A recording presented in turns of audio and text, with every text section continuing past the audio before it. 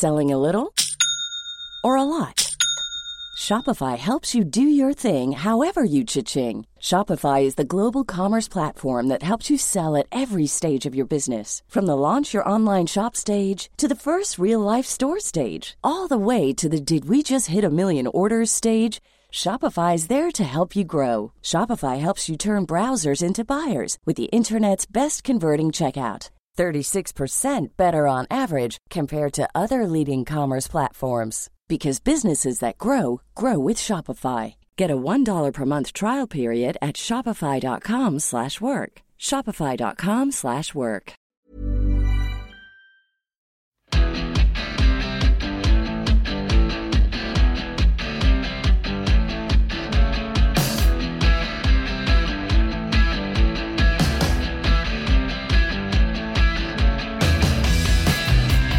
Hello everybody, this is The Ruck from The Times and The Sunday Times. Thank you so much again for joining us.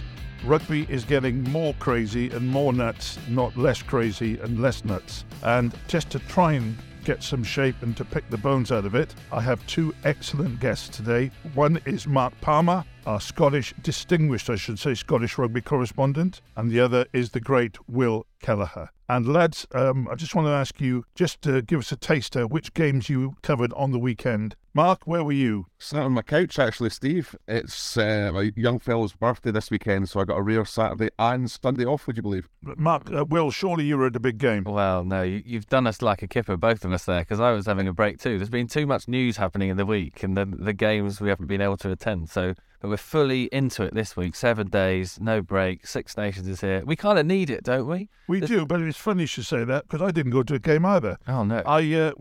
Were you at breaking news? I was in Wales breaking news in Wales, and I didn't go to a game. So it's a great panel today, because none of us saw any rugby on the weekend. But coming up on today's podcast, we'll be looking at the Six Nations, and what a fantastic prospect it is.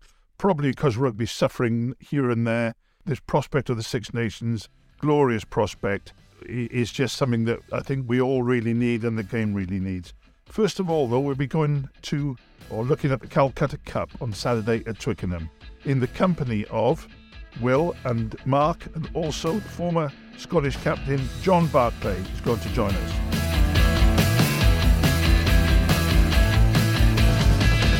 us. John, very, very enticing. Before we start, just to ask you, when you played rugby, how would you have managed if you had not been able to tackle anyone above the waist? Oh God, straight into it. It would have changed the game, certainly. Yeah. Bizarrely, I was a low tackler, but sure. Yeah, I think, and you had to have the ability to tackle high, and that was kind of the fun of the game, was tackle selection, actually making the right tackle selection for the right ball carriers is part of the game. So yeah, it's a bit of a mess this week with all this stuff going on, isn't it? It's terrible. John, we read you in the Times this morning on the game on Saturday. It strikes me is that it's huge for Scotland, in that with England being in some sort of disarray, obviously with Borthwick there, they won't be quite so bad, but they do have a few players out. Scotland almost favourites for it now. I wouldn't go that far. Certainly wouldn't go that far. I guess history would suggest that they're anything but favourites going down there. But no, I think it's like that whole pre-season thing, and I was chatting to Mark about it last week. You know, no one actually knows where they are until they've played a game. And that's what's, I guess, so impressive about the likes of Ireland and France. They seem to just pick up exactly where they left off. So we don't know what to expect. Scotland have got a reasonably settled side, albeit with some injuries and guys lacking a bit of game time, probably in key positions. So yeah, I look at England. I look at the quality they've got throughout that team. You know, there's ways to pull a team together, and from everything I've heard and listened to about Steve Borthwick, he's the man that can definitely make that happen within a couple of weeks. John, I was going to ask you about that 2018 game, and actually, when I was watching the Edinburgh Sarries the other day, it seemed like there was a concerted effort from a couple of guys to rile up the likes of Billy Vunipola, Maritoji and a few others. I know Billy's not playing, but was that something that you took in that 2018 game? I mean, there was that famous tunnel bust up with Ryan Wilson, wasn't there? But could you take us back a few years and tell us how you managed it that day?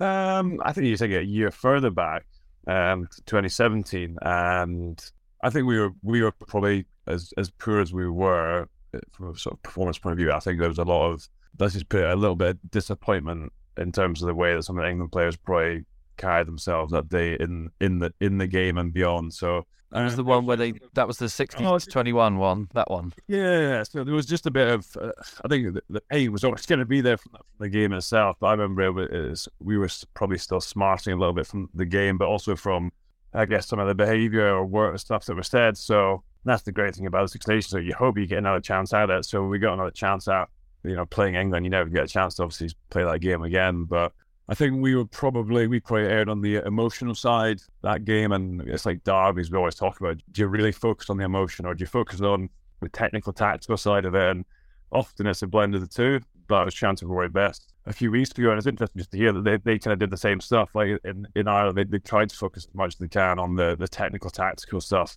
early in the week, so that when you get to, Thursday, Friday, Saturday, you can really lean on that emotional side of the game, which is still really important. So I think we probably got the balance just right that week. Ryan probably pushed it a bit in the tunnel. Literally pushed it. Well, I think we didn't push anyone. I don't think. Okay, We got it right that week, and there was a build up to it, and it just felt. I don't know. It was one of those games that from kickoff you kind of felt like we weren't going to lose. Yeah. John, I'll ask Mark Palmer this as well. The same question. It's slightly baffling from this range when you look at Finn Russell and Gregor Townsend, and both fantastic players, both actually fantastic attacking players, but seem to have lost the wavelength, and they sort of get the wavelength, then they seem to lose it again. As far as we know, and this is obviously important for the team, are they back on the wavelength now 100%? Because if they are, it does change the stakes a bit. It's assumed to be. I do think we focus a lot, probably too much on that relationship rather than just the performance side of it, and they've probably given us good reason to be fair in the last couple of years. So it seems like, I think I just look back at the autumn series and the autumn series, albeit as a very different proposition to Six Nations, but I think the quality that Finn came in with in those last two games showed that he was back where he needs to be. I don't think he'd probably been playing his best rugby with Racing for a little while, but he looks like he's enjoying himself again. I mean, Gregor seems to be on a wavelength where they can, I guess, get on with things. So, yeah, I mean, regardless, Finn's going to be the most important player in that team. So, as best as they can manage that relationship, I think it's going to be great to make sure he gets the most out of himself and those around him. And Mark, you're close to Finn. How do you read it? Is he on form and in the right frame of mind? I think so, and I think following up what John said there, I think they're probably in as good a place as they're ever going to be. I think it's one of those relationships where if they can find a way to work together, it's never going to be a bed of roses. But as long as they're kind of vaguely on the same page, then I think everyone benefits. And although it goes against every kind of grain of Gregor's coaching philosophy, I think he's realised that he can, there's something to be gained from chucking the keys to Finn to a certain extent in terms of managing the attack and not trying to be too controlling about that. And I think that's something that sort of space is where Finn produces his best work, his most mad work as well. But I think, if he feels he's been listened to and being given the responsibility to shape things, then that's when I think he produces his best for the group. And John, just roughly on this in the same department, everyone's looking for what you might call a Manu Tuilagi. England are looking for Manu or anyone, but because Manu's not on great form. But Tuipulotu, in the games I've seen, the two teams play, and also just the sort of player he is he a kind of missing link who's come into the Scottish team now with that power? I think the centres has chopped and changed more than any position. And I think Alistair put out some stat about, I think maybe like 24 different partnerships with 18 different players, something crazy over Gregor's time in Scotland. So it's going to be a position or a pair of positions where we didn't really know who was going to play. I think we always knew Chris Harris was going to play at the moment, or we assumed he's going to play, but who plays inside him? We went from, Cam Redpath was going to be the next big thing, and then he obviously got injured after one test, which was pretty brutal. Sam Johnson's been there. There's chop change, but I think to answer your question, I think I've watched Tuipulotu this year almost every week. He's taking his game to another level. He seems to be taking the responsibility on as a key playmaker. And I mean, you watch Glasgow playing, he's the man who is almost running the whole attack, it seems. Looking from an outsider's point of view. So he's that kind of Bundyaki, Manu kind of role, Hunter Paisami, that kind of role where, incredibly explosive, can be incredibly powerful direct, but also has a good skill set, which Scotland, I think, can it'd be a nice sort of foil to Finn to know that you can drop the ball off to him or Chris Harris, but he's also got something creative there. So there's not many players that can do both. John, I'd love to get your thoughts on, you mentioned consistency of selection there, but I was going to widen it out and talk about consistency of results. I was just going back through Gregor's Six Nations, and it's fascinating to see the sort of lack of ability to back up big wins, perhaps. So, like, for example, 2017, beat Ireland, lost to France, beat Wales, lost to England. Then more recently, 2021, beat England, lost to Wales, beat France, lost to Ireland. 2022, beat England, lost to Wales. So is it more in the Six Nations trying to put wins together, almost targeting the first two rather than just the first one, perhaps? Yeah, I think part of it is that the competition's so hard now, so you're not getting beaten by mugs. So it's worth considering that. I look at last year was a massive opportunity missed. Down in Wales, I think Wales were there for the taking that day, and there's been some performances. The Murrayfield game the year before, they beat England, and then the following week they had Wales at home again. And I guess the circumstances were a bit unusual that Xander Peterson got sent off with 35 minutes to play, so you kind of felt like the writing was always going to be against them. But I think there's enough guys in there who are very aware of that ability to have one big game. But I guess if you look back, we were always notorious slow starters. Would get beaten the first game and then would bounce back. So I think you could put together a couple of wins, especially this year, given the quality we think we're going to see. I think you got to put yourself in a pretty good spot. So whether that's game 1, 2, 3, but you're going to have to put a few together, because I think the pack below Ireland and France is all going to be scrapping it out for that third position.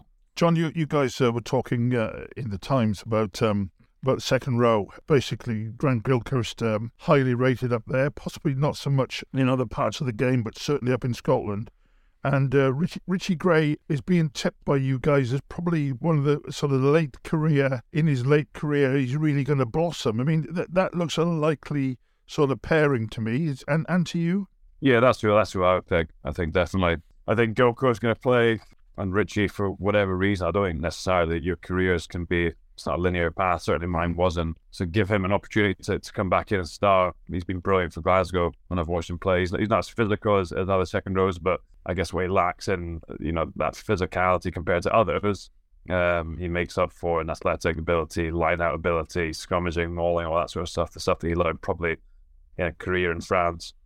I was going to ask as well, I mean, we spoke to Gregor Townsend on our pod last week, and he's been coy about his future, isn't he? Not sure whether he'll get a contract after this. If this is to be his last Six Nations, John, which it might be, what do you think Scotland will leave? He will leave Scotland with that kind of legacy thing, good, bad, or otherwise. What do you think he'll leave behind if he does move on after this year? I mean, it's like a player, isn't it? You hope that if and when you leave, it's a bit of a cheesy cliche that you leave the team and the jersey in a better position. But I think as a coach, you would have the same hopes. So, and I guess off the back of that, you just have to ask, has Gregor left them in a better position? And I think for me, it would be a resounding yes. I think you look at the quality of players he's brought through, the dynamic of the group, the work he's done. I think particularly after 2019 and how disappointing that was, and the ability he had as a coach to evolve as a coach and evolve his strategy. So it's one of those things that I always joke about it. I would hate to be a coach, because you're damned if you do, you're damned if you don't, and at some point you're going to get sacked, and that's the reality.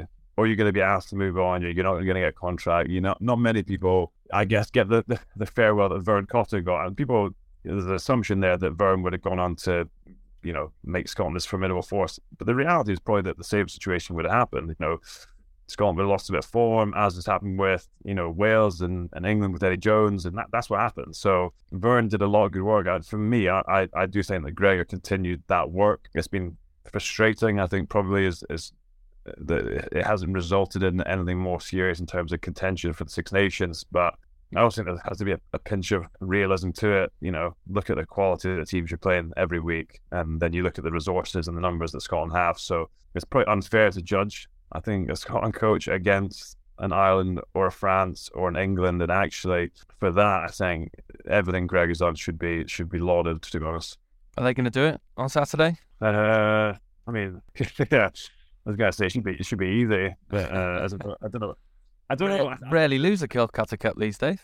Well, it's quite unusual, isn't it, that for years and years Scotland couldn't get their hands on it, and then they've had it for the last 5 years. So there'll be confidence going into the group. I really do believe that group of Wales, England, and Scotland, I think they'll be they'll beat each other, and if one win against France, that'll be the difference. So I think the Scottish boys could win this weekend.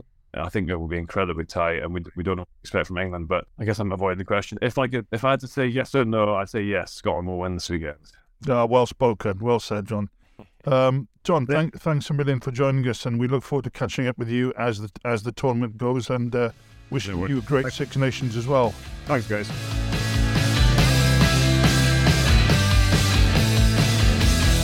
Well, that was John Barclay, and well worth while. He's always good words. Mark, in terms of the general situation in Scotland, I think I've had this conversation with you many times.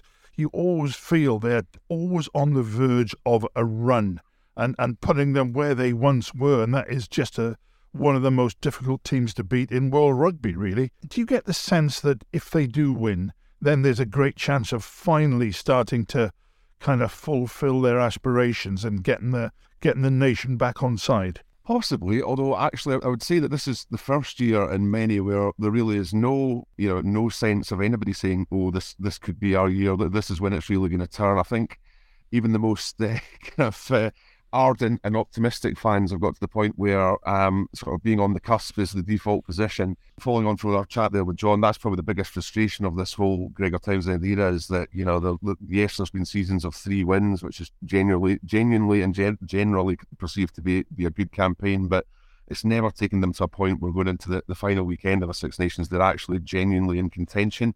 And so they've taken a lot of steps forward, but not that kind of very last one from being a good side to one that is genuinely challenging for honours. And I think, yes, it could happen this year, but that whole point about how this is potentially a 2-speed tournament, a league within a league with France and Ireland and then the rest. Even winning the 3 home games against Wales, Ireland and Italy, which in itself is going to be a hard ask, that could well not be enough to have you contending. So I think, the best case scenario is probably that they are muddling along in that.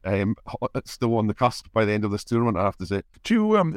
It's the 2 pro clubs, Edinburgh and Glasgow, they seem to me to be reached a point where, unlike previous seasons, they are devilishly difficult to beat on their day at home and even once or twice away. Are they still in an upward curve, however sort of slowly? I think so, and certainly at Glasgow they've had a massive uplift this year with the advent of Franco Smith. We all know that Glasgow had under Sean Linney, and then Gregor himself had gone on that great journey that ended in them winning the Pro 12 title as it then was in 2015. They then had a bit of a dip, albeit with the odd success of getting to another final under Dave Rennie, but there wasn't that same feeling of them kind of persistently on the way up and developing their own talent and great Scottish players coming through of the likes of Finn Russell, Stuart Hogg and Johnny Gray, who'd all been and gone by that point. But since Franco came in the summer, they've rediscovered a bit of an edge to their game as well, while still maintaining that kind of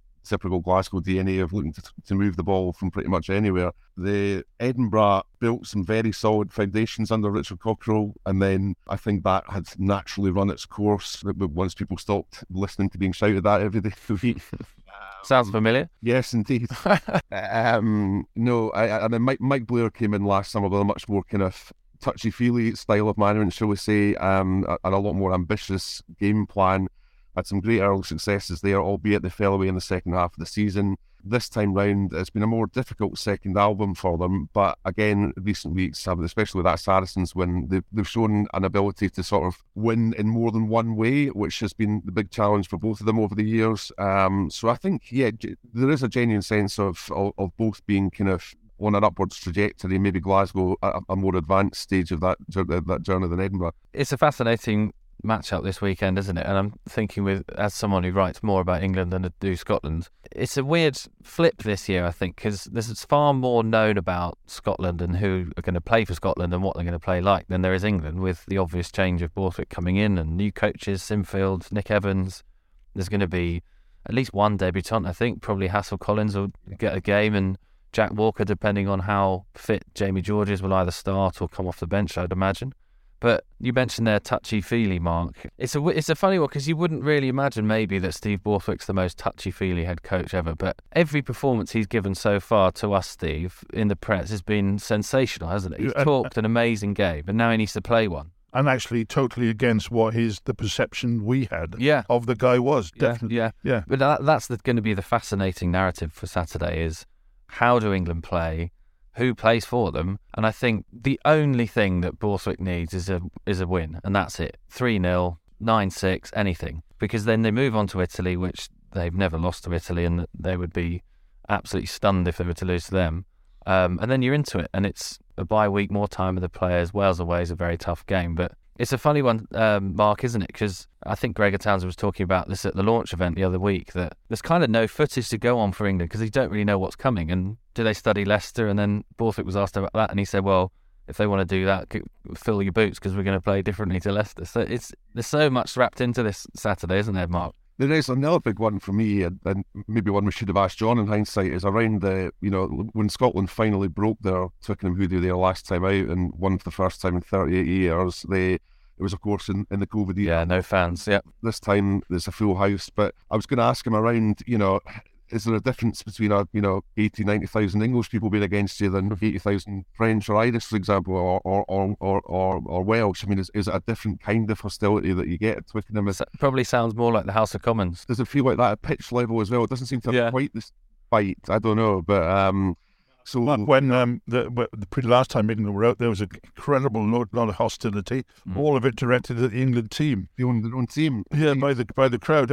I mean, you must sense, Mark. He's speaking a lot on the record, as it were, for your job, or off the record with mates and international players. Surely they must sense deep down that this is a great chance. No, absolutely. And I think they have taken huge confidence, whether it was in front of a crowd or not. They did win the game there last time, had the astonishing comeback and then chuck away job in the previous game in 2019, that mad draw. So, the last couple of times have gone relatively well. We just, as John said, we don't mention 2017 and who was captain that day. So, but the last couple, there's knowledge in the bank for a large number of this group that they can and have done it. That was against, in theory, a much more settled and developed England team than the one they're going to be facing this weekend. The concern would be, do England revert to type, go after Scotland up front? And I know Steve's going to be, as you say, it's not Steve Borthwick talking about not necessarily following the same template as the Tigers, but is he just going to revert to fundamental set piece defence, put the ball in the air? Quite like that. Yeah, and that's a game that has that Scotland have struggled with traditionally.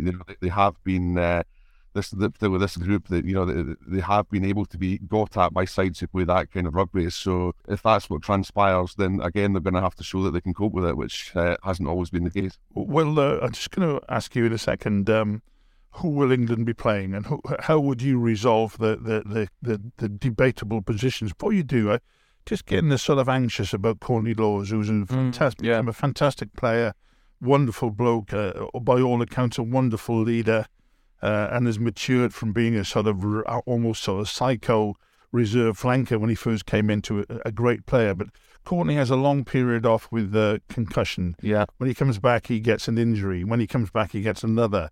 Is he? It's kind of precarious with Courtney at the moment. I mean, we don't know. He may come booming out and play in the next game, etc. But you are worried about him. Where else have England got problems or selectorial dilemmas? Yeah, well, Steve Borthwick a couple of weeks ago picked 36 players, and he's ended up having to pick 5 more because there's been injuries and ins and outs. So yeah, Lawes was one, and he's not in the squad this week and won't be playing.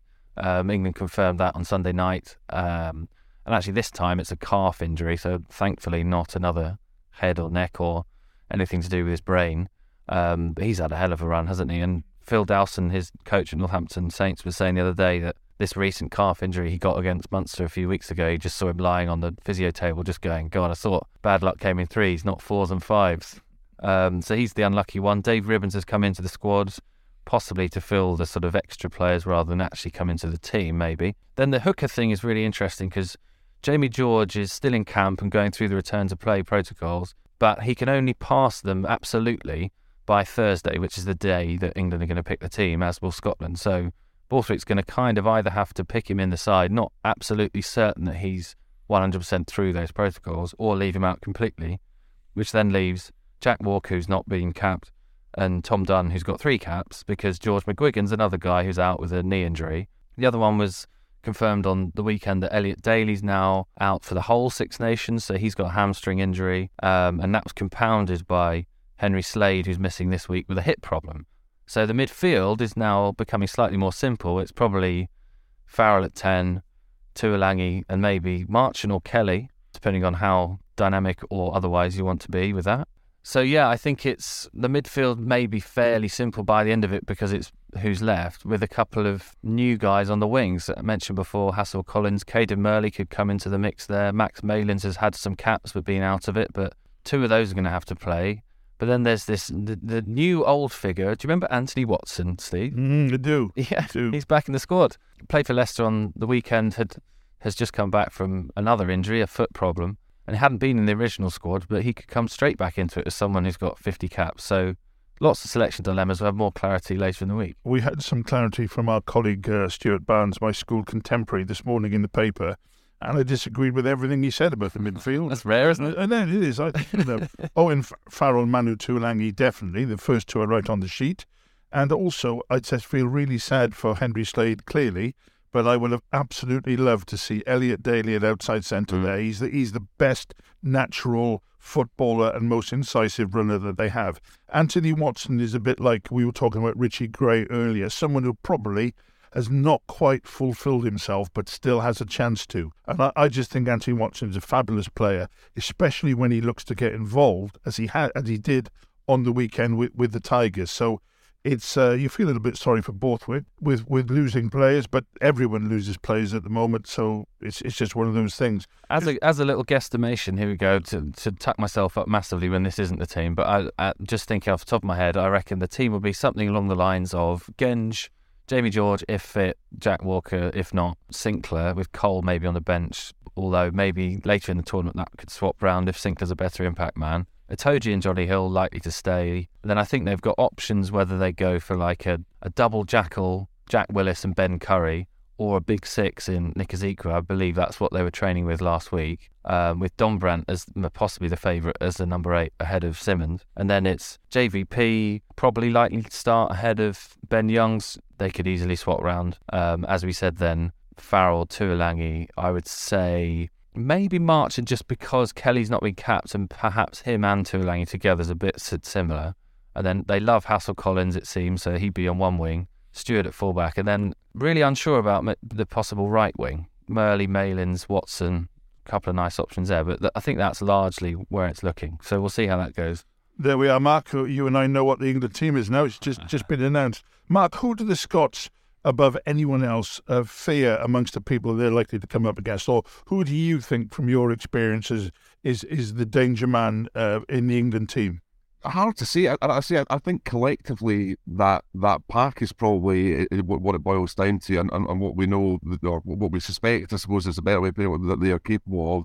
I think Scotland have managed to get away in the last couple of editions of the fixture from that kind of stereotype of always being beaten up front by England, but there's still that lurking away in the background of all our imaginations as to being a distinct possibility. So I think more than one individual player, it's the collective size and ability of that pack which would concern me.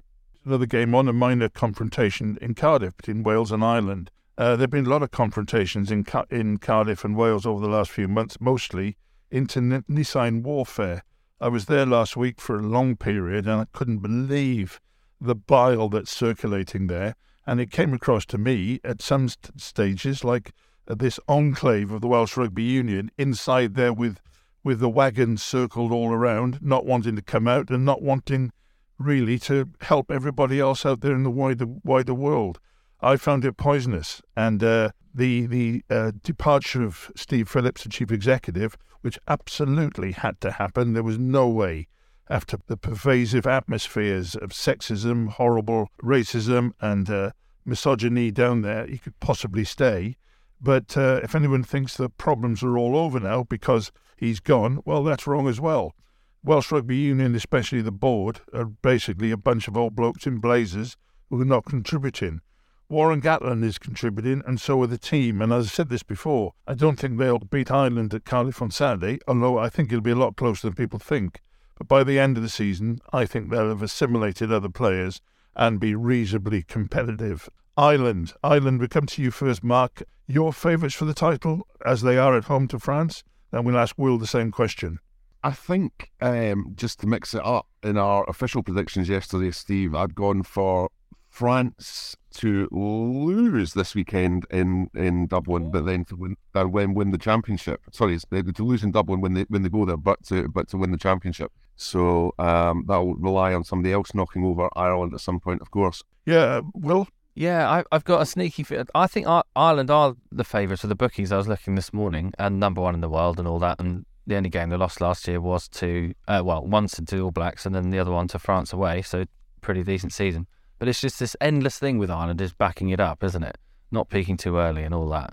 If they were to do it, it'd be fantastic achievement and deserved. They've got a hell of a good team, but I do feel like someone is going to beat them, yeah. And I wouldn't put it past Gatland. He absolutely loves beating Ireland, doesn't he? Having been unceremoniously binned in the 90s there. Well, Johnny Sexton, not quite the equivalent to Courtney Lawes in that he's always injured, but there does seem to be an ephemeral look about him.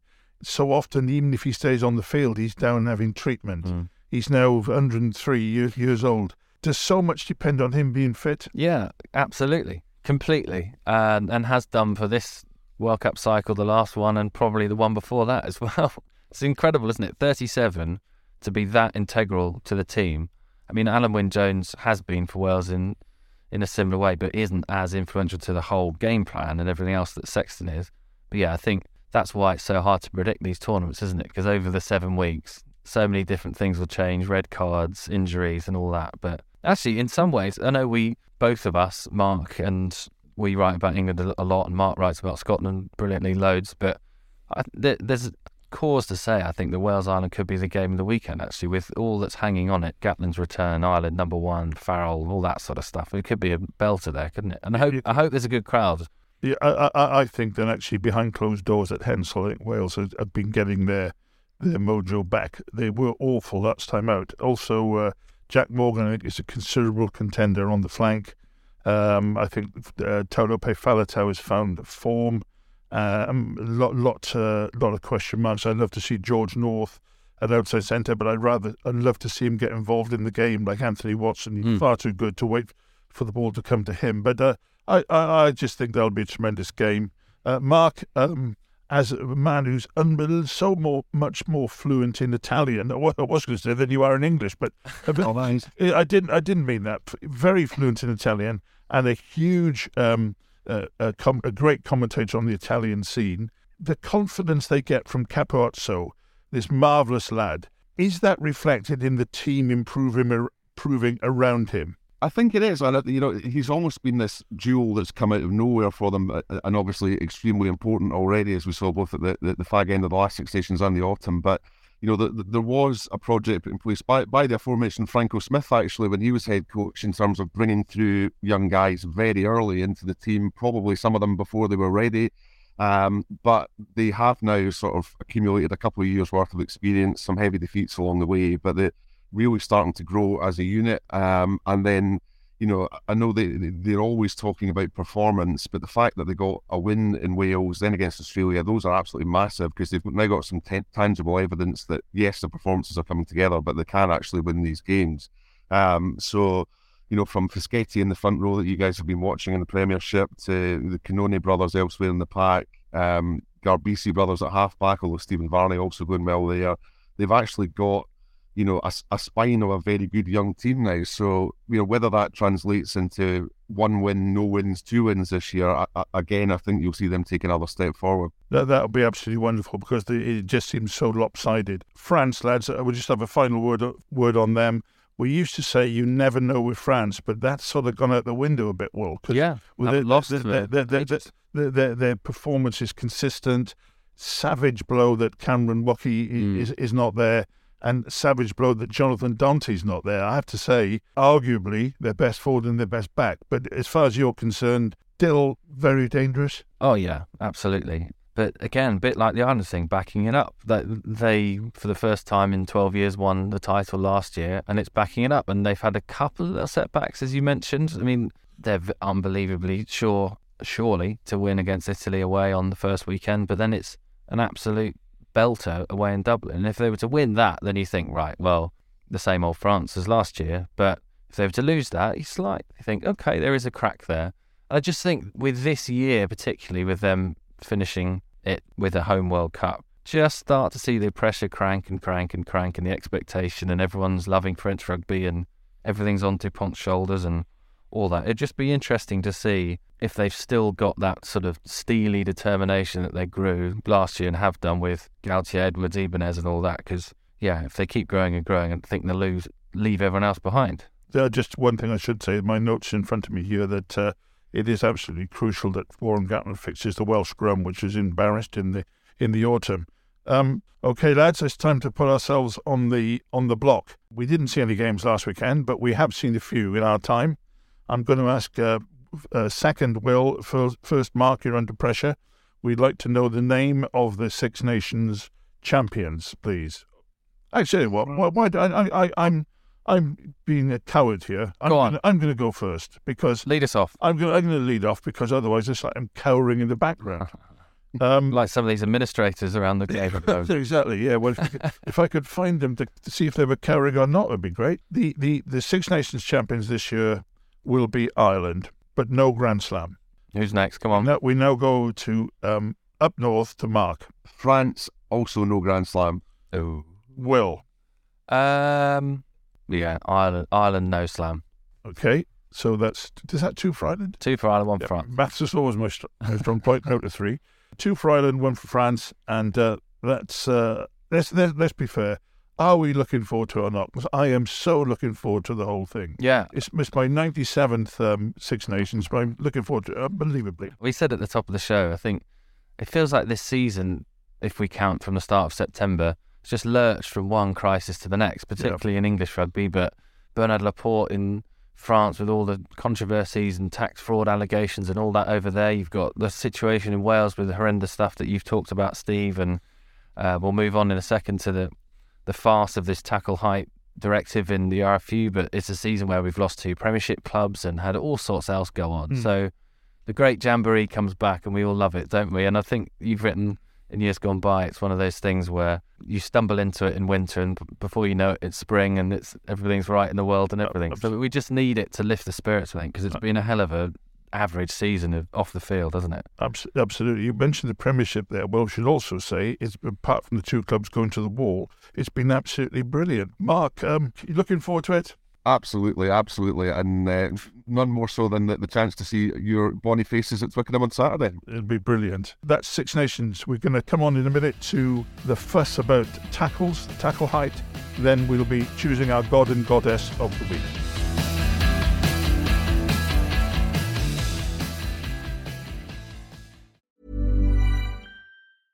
Selling a little or a lot? Shopify helps you do your thing however you cha-ching. Shopify is the global commerce platform that helps you sell at every stage of your business. From the launch your online shop stage to the first real-life store stage, all the way to the did we just hit a million orders stage. Shopify is there to help you grow. Shopify helps you turn browsers into buyers with the internet's best converting checkout. 36% better on average compared to other leading commerce platforms. Because businesses that grow with Shopify. Get a $1 per month trial period at shopify.com/work. Shopify.com/work.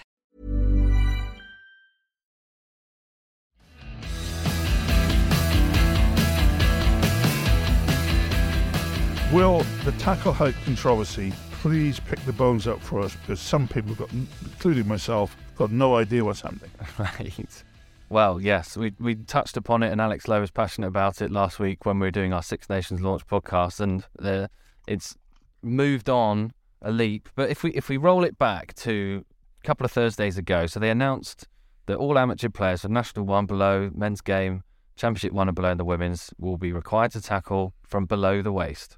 Okay, then that kicked off a few days of furious reaction, including people like Ben Stokes, the England Test cricket captain, got involved. Ireland's Johnny Sexton, Andy Farrell said it was a rubbish idea. They were under increasing pressure then by last Tuesday to review it, and lots of clubs around the country were starting to mobilise and pressure groups were set up. Community Clubs Union, or a Twitter account that was created that are gathering together people to put a no confidence vote in against Bill Sweeney and the RFU executive. There were lots of RFU council members told to rescind their vote and asked to resign. Then last Wednesday, the RFU backed themselves again and said, look, no, we are pushing forward with this. We think it will make a game that's more entertaining to watch, was one of the many things that they talked about, as well as the science. And then we learned on Thursday night that there was a sort of panic council meeting where the RFU essentially apologised for its lack of communication to everyone in the game, because it emerged that what had happened the previous week was that the vote had been about lowering the tackle height, but nothing was mentioned about the word waste. And then, shock horror, a few days later on the Thursday when the press release came out, all this stuff about waste was there. So the RFU council members were furious. We heard about them and wrote about it on Friday and in Saturday's Times. And now there's going to be a big period of consultation and a sort of redefining of what the lower tackle height should be, with talks across the game. So it's been an utter shambles from start to finish, and an incredible lack of foresight or communication. I mean, to take readers behind the curtain slightly, and I think we mentioned this on our podcast last week, this was one of the most fundamental changes that rugby union has made in its history. And to start with, it was announced by sharing a WhatsApp note around. There's a statement coming in 10 minutes. Here you go. This is it. With no press conference organised, no detail as to how they've come to the decision, no published or peer-reviewed science that went with it either. We had to push for an off-record briefing with people at the RFU to understand what was going on. So it's just been an utter shambles, and it's not going to end. There's going to be far more to come with it, and far more news in the paper as we get it, I suppose, is the way to leave that off. So it's basically waste, W-A-S-T-E, rather than W-A-I-S-T. Yes. Mark Palmer, we need to know the identity of your god or goddess of the week, please. I'm going to go back to the aforementioned Ange Capuozzo for his sensational finish in the corner. Oh, unbelievable. Against Montpellier for Toulouse.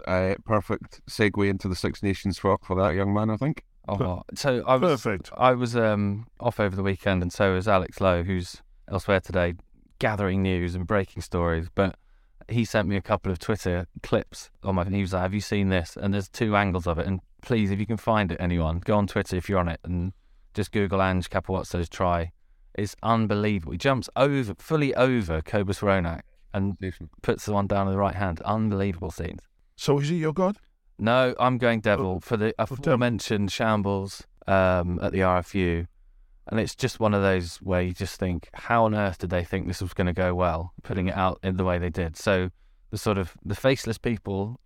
I'm sorry, no, we need a name. Well, I don't know the name of the people who put the press release together and all that, but I think the RFU's communications on this has been desperate, and they probably deserve the devil of certainly last week and the week before that. So the communications department, would you say the devil? Yeah, I mean, it's not all of them, and some of it's directed from above and all that, and I know that they've got a job to do that they're told to do, but yeah, I think that was a major oversight to do it in the way they did, and they are now apologising for it and trying to backtrack. Okay, so we should get a personal apology from Beelzebub, whoever she or he may be. And mine is Charlotte Wathen, who'd been verbally and abused in the Welsh Rugby Union.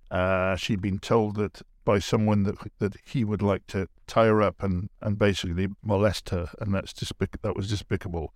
Charlotte had the guts to come out on TV and, despite her fears and despite her tears, explain the whole culture of the Welsh Rugby Union, and it led and has already led to change, and let's hope that it becomes a governing body worthy of the name in one of the most fanatical rugby countries, because at the moment the Welsh Rugby Union still is an absolute disaster. But the very last word goes to Will. Yeah, I was just going to mention, we've talked a few times on this podcast about the Rugby Writers Club and the Pat Marshall Awards, which goes to the Rugby Personality of the Year. The members vote for it. And last year, I delivered the trophy to Monsieur Dupont in the hospitality suite of Toulouse, which was fine. A fine trip for me.